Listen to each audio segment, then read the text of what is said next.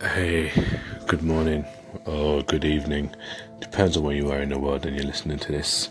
This is Richie Rich, aka Man of Steel. Just doing my last anchor right now before bed because it's 1 a.m. over here in the UK. So, it's just when I originally came onto Anchor, I wanted to do something, I wanted to give something motivational. I wanted to always come up with these awesome motivational quotes, like, like be the modern version of a Les Brown or Eric Thomas kind of thing, and come out with the aggressive, I am, I can, I must, I will. But really and truly, it was more about being able to be more confident about speaking. Being able to say what's on my mind, share a little bit about me, and just motivate people the best I do, because that's basically what I find myself doing most times. I mean, I work out a lot, so most of my metaphors are based around training. Think of life as a rep in the gym, or a specific weight in the gym, a specific exercise that you were trying to overcome but found it too heavy or too trying. But I've learned that being on Anchor, it's all about, I've been able to share so much about my past, and some people who've listened to it have said that they've been able to get a bit more insight about the kind of person I am.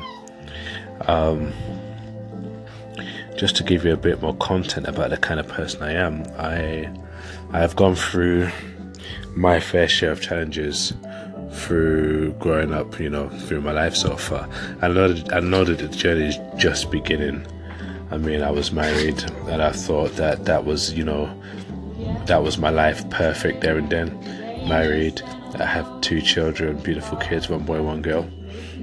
And I had a wife, and I went through the process, as one could call it: school, college, university. Met my ex-wife in university, got out, got a job, then started, got married, then started a family, and I thought, that's it now, life is on its way to be living. But things happen in relationships, and the marriage didn't go the way that I planned it or we planned it. And that's life, isn't it? Life doesn't always go the way we plan it.